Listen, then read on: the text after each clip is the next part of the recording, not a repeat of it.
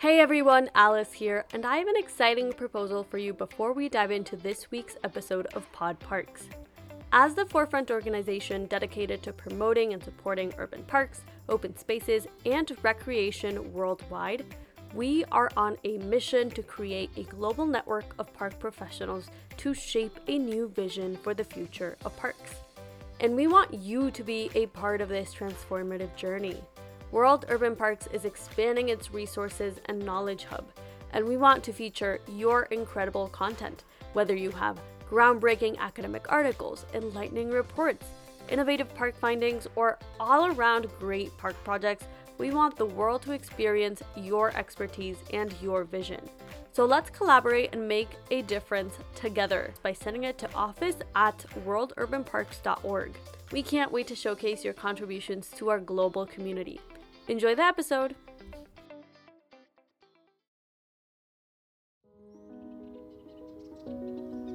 Welcome to Pod Parks, a podcast for the park-minded brought to you by World Urban Parks. In this podcast, we'll embark on a journey through the world of parks, from intimate community parks to sprawling urban national parks and everything in between. Join us as we explore the beauty and diversity of these urban oases.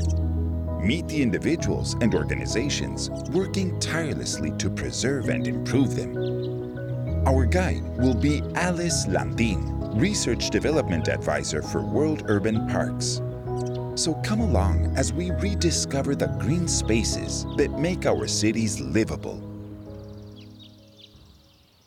Welcome back to Pod Parks. I am so excited to share this week's episode with you. For centuries, we've known parks are good for us, but it hasn't been until the past few decades that researchers began to try to uncover what makes parks so beneficial to our well-being. And today, we're going to discover what we know and what we don't know about the relationships between parks and health.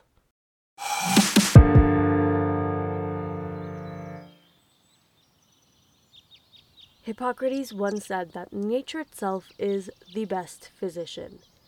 And we have known for millennia that there is an intrinsic relationship between the natural world and our well-being. After all, we are nature. We're part of this green world that we've been trying to escape for the past couple of centuries. From our first civilizations, we knew certain herbs and plants had medicinal purposes.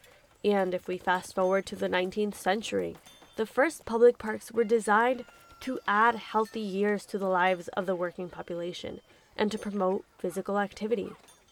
The first park planners even talked about the need for places to walk and jog, but also spaces that promoted mental restoration. So we've always kind of known and accepted that green spaces are good for us. But as huge developments in the fields of health and clinical science and technology took place in the 20th century, much of the research dedicated to health shifted focus to the individual aspects of health, to clinical aspects of health. And it wasn't until the past few decades that scientists really began to try to understand the complex relationship between the natural environment and our health. We're still learning a lot. So green spaces, parks, and human health is something very new in the public health area. This is Dr. David Rojas, epidemiologist and assistant professor at Colorado State University. Dr. Rojas is among the growing number of epidemiologists and public health practitioners who are studying the relationship between public spaces and parks. So if you think in the public health perspective, certainly parks have a lot of health benefits. So there is a lot of evidence in different dimensions of health.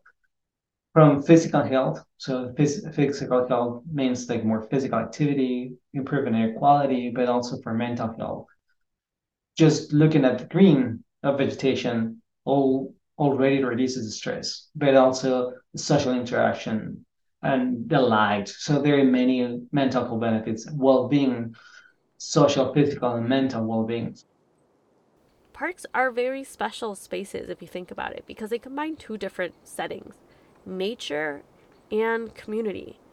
Now, we know nature and vegetation are associated with a number of benefits for human health. We often call these the ecosystem services of parks and urban green spaces. Those improvements in the environment that the parks itself can provide, mainly through the vegetation that exists. And we can benefit for those too. The heat, the humidity, their quality, all of those are modified by the type of vegetation, the quantity of vegetation, the availability of parks, and the proximity to those two people. And thinking that human health, you need to be exposed to those things that are good for health and be far from those things that are a risk for health. As Dr. Rojas mentions, parks offer this duality of exposing us to things that are good for our health and also shielding us from things that are bad for our health. So, for example, parks provide shade, humidity, and a respite from warm weather. Trees can help us breathe fresh air and serve as a physical shield from pollution. In general, parks are also places where people can walk or will be inclined to do physical activity like jogging or cycling or yoga, skipping about. So they promote a more active lifestyle than other parts of the city, say a busy street. That enough is a huge benefit for our health and can help combat the otherwise sedentary lifestyle that many of us city dwellers have really grown used to. But there is more to it, and many public health professionals have spent the last several decades trying to understand what it is about parks that makes us happier and healthier. Dr. Rojas, for example, described to us how this research can take place. So we have epidemiological studies that we follow volunteers through years to see healthy volunteers to ask, will you provide us to share with us information about your lifestyle, medications, health status, if you have any disease or not, do you eat well, what kind of diet have, habits like smoking, drinking, physical activity, and occupations, what kind of jobs they have, and where they live. With that information, we follow those individuals through years, and we know where they live, where they work, and we are able to locate what is nearby their homes or their offices or their workplaces, including parks. And we can analyze how parks factor in the health of those individuals through years. Through these long-term clinical studies, researchers can track not only how people physically react immediately when stepping into a park, but how these interactions add up. In other words, how being exposed over and over and over again to a park or a garden near work or near your house can affect how people develop illnesses in longer periods of time. What we have found during those studies is that people who have more vegetation around home, including who have more parks around home, have less probabilities to develop anxiety or depression, dementia, through their lives. So that is an important factor. Is not only improve your mood or reduce your stress, but also the capacity to reduce a new disease to be developed through their lives. So this is very important. So in addition to those that already have the disease, imagine you have a group of individuals already have anxiety or depressions. Green spaces and vegetation also have the capacity to reduce the intensity of the disease, to improve the outcomes when they already have medications or treatment. So in addition to prevent the disease, for those that already have the disease, green spaces and parks have the capacity to improve the prognosis and the management. Spending time in nature relieves stress, so accessing parks consistently throughout our lives not only prevents diseases that are highly linked to stress, like anxiety or dementia, but it can also help manage and treat these illnesses. Our brain is hooked on nature. Again, it is part of nature. And although researchers are still trying to work out different hypotheses to describe exactly how nature influences our body chemistry in such just tangible ways. We know that being around nature, helps our brain develop in a healthier way. Dr. Catherine Ward Thompson, professor of landscape architecture at the University of Edinburgh, has been researching the relationship between access to parks and cognitive aging. More recently, I've been lucky to work with health geographers and epidemiologists and psychologists, including working with older people who have been looking at a range of outcomes in older age that could be related to where those people spent different decades of their life from childhood onwards. So we have a fantastic opportunity with a cohort of people who are aging in Edinburgh and around the Edinburgh area to look at, for example, how close they lived to public parks when they were children, aged 11 or under. And we found that we can predict cognitive aging slope. So the cognitive aging process, which we're all likely to go through, is slower in people who had good access, close access to public parks in childhood than those who didn't. Cognitive aging is the natural process in which older adults experience a decline in cognitive functions, like memory, language, attention, speed. As Dr. Ward Thompson explains, children's proximity to public parks is directly related to how fast or slow their cognitive aging process will be when they grow old. But if you didn't grow up close to a park, don't panic just yet, because the study goes on. And that's improved if you also had good access to public parks in adulthood. And we see a stronger pattern for people of low socioeconomic status and women. And this is a pattern that we see in other outcomes as well.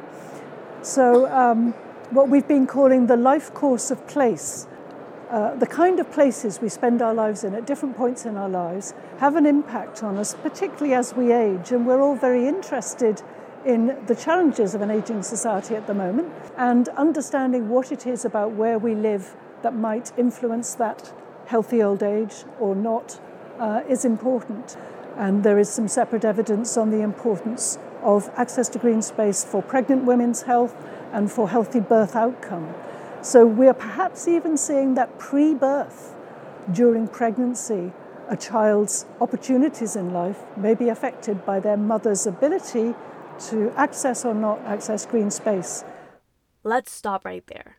So where we live now not only affects how we currently feel, how much we go out and socialize and exercise, but also how fast and how healthy we'll age and sometimes our children's birth outcome and whether we might develop physical or mental illnesses along our lives. There is, no doubt, a positive relationship between access to parks and our well-being. And this is why new public health visions are advocating for equity in park access. Some of the most recent research about nature and health is exploring dosage. The idea of how much time, what kinds of spaces, what type of exposure, not unlike the medical model of dosage if you get medication or medicines from a doctor or a healthcare provider. This is Dr. Kathleen Wolf, environmental psychologist and researcher at the University of Washington. So the studies are suggesting that about 20 to 30 minutes per session and about 120 minutes per week of time in nature is great for mental and physical benefit. Now, if you spend more time outdoors, that's fine, but you see sort of a peak in terms of the response, the evidence, the response of people to these spaces. So 20 to 30 minutes, thinking about, well, how much space is that? And connectivity is really important so that people can move either within a park or from park to park. And so there's a sense of you can move around and have options and choices in how you spend that 20 to 30 minutes per session. If we think about this dosage of a 20 to 30 minute session in a public park, then having access to parks at a walking distance is much more important than having this large iconic park that is mostly inaccessible in your daily commute. we have seen many studies that there is buffers, and when more far you walk or live far from the parks, less benefits. And we have identified some thresholds. Normally, we are in between 500 meters, ideally in 300 meters from home. So that's the reason I try to mention often. I say we need parks, even small parks, across the whole city. If you have a large park, you say, well, this park is benefiting a lot of people. Actually, not everyone goes to those parks daily to do physical activity. And those that really are benefit the most are those that live in that 300 or 500-meter buffer from the park. If you only have one single park, it's just one buffer of people that will benefit. If you have tons of small parks, you have more opportunities to provide benefits to larger communities. The most recent health studies highlight how, in order to have all of these health benefits from our parks and our green spaces, you need to use them regularly. And for us to use open spaces regularly, they need to be within a 5 to 10 minute walk of our home or our work. And this is where it starts to get complicated. Because in most modern cities, a large portion of the population does not have a park 500 meters away from home.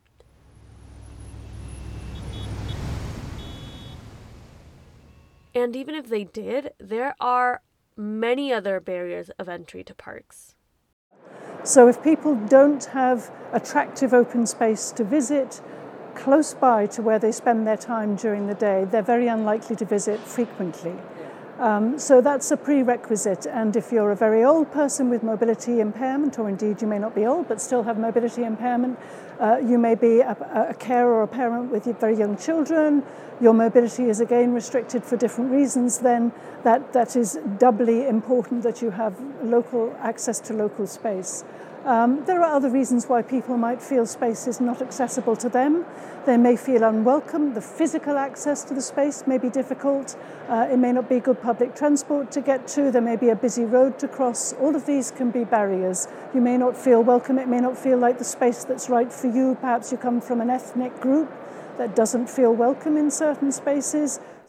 Now, there can be a mixture of physical, social, and psychological barriers to accessing your nearest park.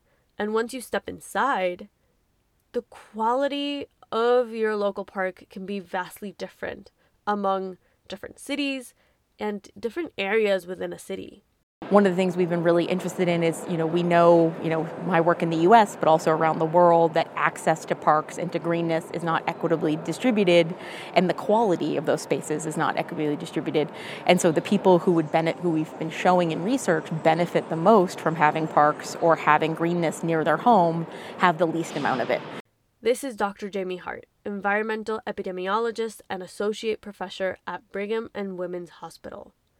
As Dr. Hart mentions, access to green space is particularly important to people with lower socioeconomic status, and it makes a bigger difference to their health outcomes than it does to the wealthier spectrum of the population who, have other means of accessing health.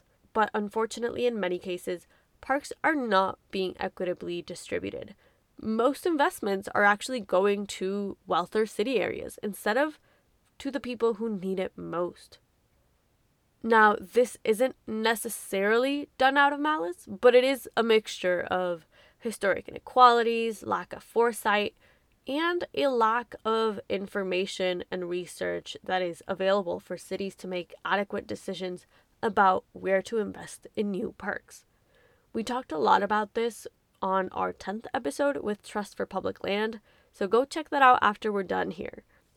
But because of just how important parks are for health, especially for the most vulnerable citizens of a city, public health professionals are joining forces to bridge that information gap and to create better health visions of parks.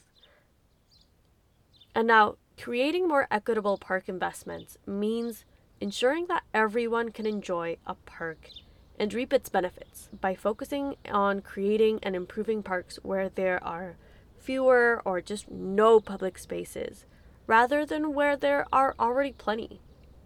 So by bringing a health aspect, a health vision into the equation of park investments, city planners can actually make decisions with the numbers, with the tangible benefits that parks bring to their populations, to their citizens' health.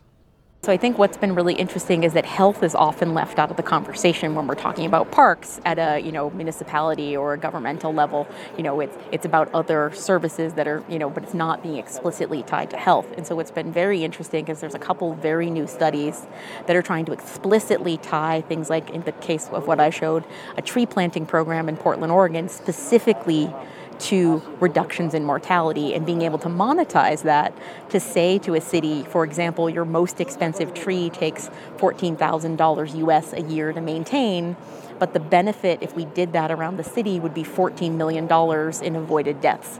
And so that's a pretty substantial difference between the money that has to go in to get the money out. And the tricky part, especially in countries where the government is not paying for the health insurance, that disconnect between who's paying and who's reaping the benefit has made it a real challenge to bring health into the conversation in some places like the U.S., where public and private insurers are bearing the burden of the health costs, but the government is bearing the burden of providing the parks and trying to bridge that distance between them, and even in some cases get insurers to be interested in helping to provide parks in areas where their members are, because they see that there may be a benefit to them financially for their business model. In collaboration with the World Health Organization, Dr. Rojas is trying to do just that. I have the opportunity, and the WHO, the World Health Organization, is very active working with urban planners, mayors, with cities to improve the local environments. And one of those aspects that we have found could provide the largest benefits is green spaces and vegetation and parks. So the WHO is now working in creating tools to help mayors, those that works not in the health department, in the parks and recreation departments, in the environment department in the cities, to really think about how I can include health, the health vision, the health dimension in our planning exercise. So for that reason, we are almost finalizing this tool. And what the tool does is just map your city. You try to identify the city you are located. Try to map your city and use layers of information to say, where the vegetation or the parks or the gardens are located. So what is the amount of land dedicated in your city or in the city of interest compared to the land that is available. So I'll give you a proportion of the land, the amount of land that is dedicated to parks. GreenUR is a geographical information system-based plugin. In other words, it is a map-based document that you can download on your computer and open with the open source app QGIS. The application uses existing city map information combined with the GreenUR plugin to map the existing parks in a given city. The application also maps out the percentage of people who live in proximity to parks, showcasing how well distributed the city's parks are. In addition to that, the tool had the possibility to quantify what is the amount of health for those that live in proximity that can be modified. That means improve or increase the risk. Improve due to the access, the quantity of vegetation, and the risk due to the lack of the parks of the green spaces. So the tool quantifies premature mortality, how many premature deaths can be already saved by the city because they already have a park network in the city.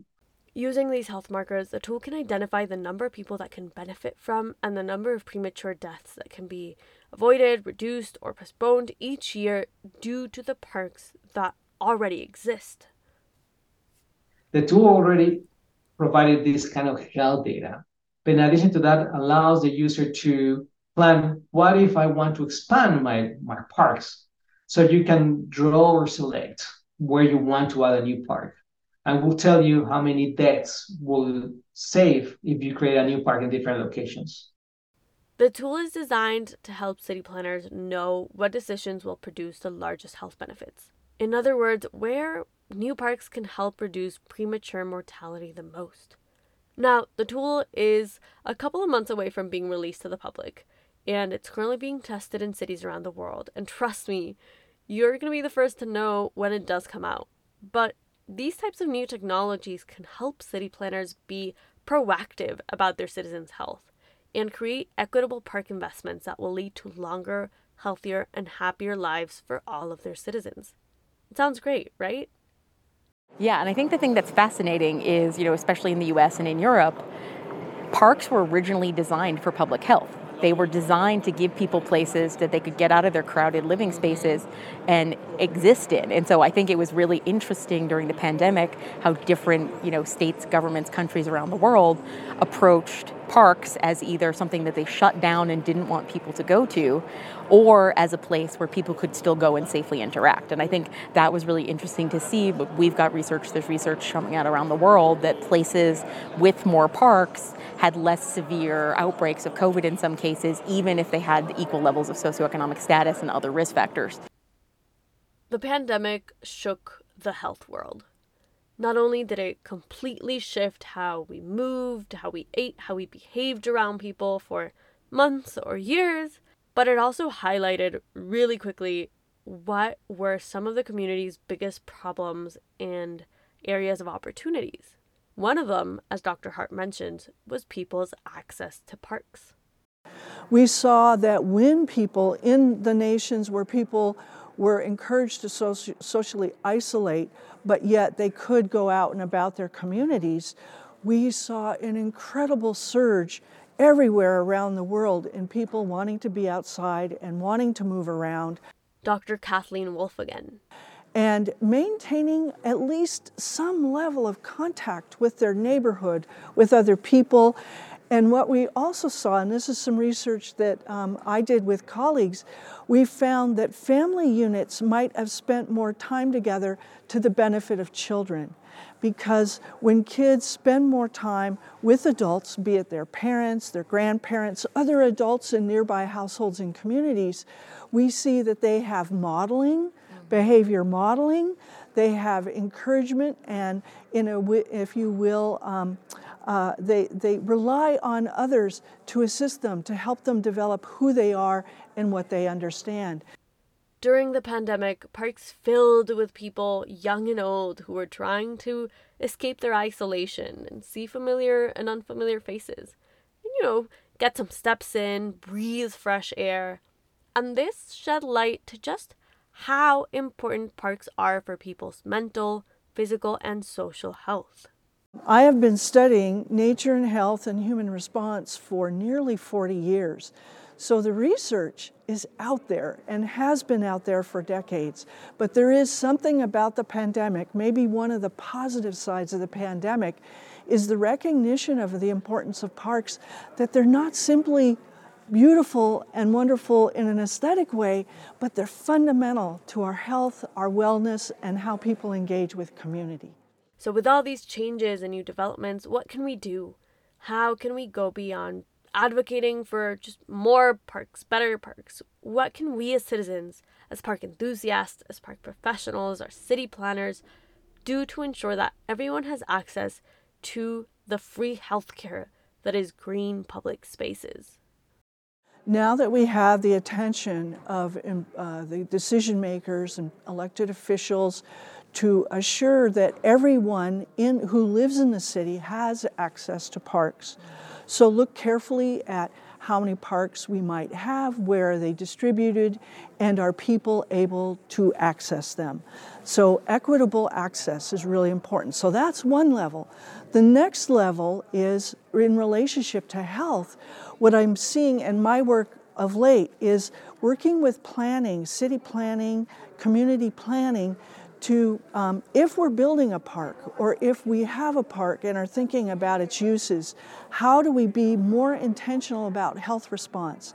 Because there are micromanagement or micro-design things that can boost the mental health and physical health possibilities of a park, but it's another level of design, it's another level of management that we're only coming now to understand because of the research. Obviously, people should be free to do what they want. They should enjoy being outdoors and in public spaces. We want that to remain the case. But if we know that there are benefits, health benefits from being in these places, mental health as well as physical, social health benefits, then we want everyone to feel able to get those benefits in a way that is pleasant, feels good to them. So we need to explore, to work with different groups, and, as you say, to have activities, perhaps animate parks with different kinds of activities that will attract different groups, that maybe engage with groups who traditionally have not felt so comfortable in parks, to feel that it's a place that they can go to as well. So building a park gets us halfway there, but helping people engage with a park through programming and activities that promote people's health, that's where we can all pitch in.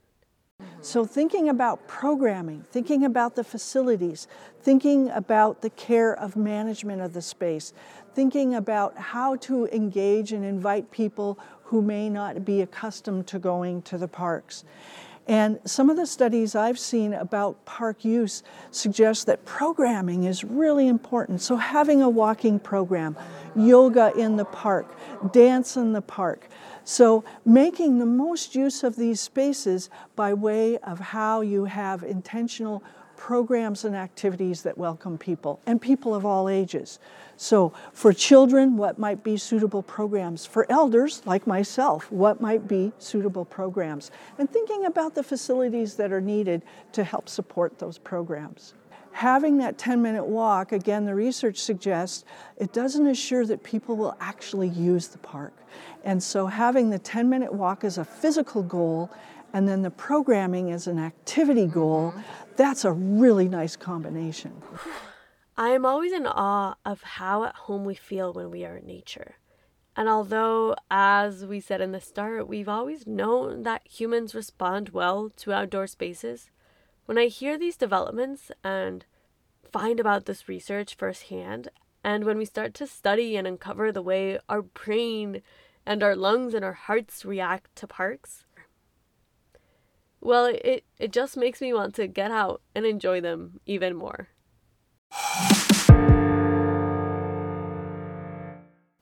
This marks the end of today's episode. Keep out with next week's episode to discover a new approach to bring nature into the city. Don't forget to subscribe to our podcast so you never miss an episode, and please leave us a review to help reach more park enthusiasts around the world. And if you want to connect with like-minded individuals and don't know where to start, visit worldurbanparks.org. Now, before we go, I want to invite you to a quick meditation exercise, if you will. Go out to your nearest park and close your eyes. What do you smell? What do you hear? How do you feel? Is your heartbeat racing? Or are you finding peace and slowing down the pace of your breaths? And how does each breath differ from the ones that you take at home? Now, if you like that feeling, I want to invite you to just go back out there and enjoy your park. Thank you for listening to Pod Parks by World Urban Parks. Pod Parks is written and hosted by Alice Landin, produced by Victoria Martin and Luis Roman, sound engineering by Vladimir Yanez. Don't forget to visit worldurbanparks.org and explore the resources our online community has for you. Get out, explore, connect.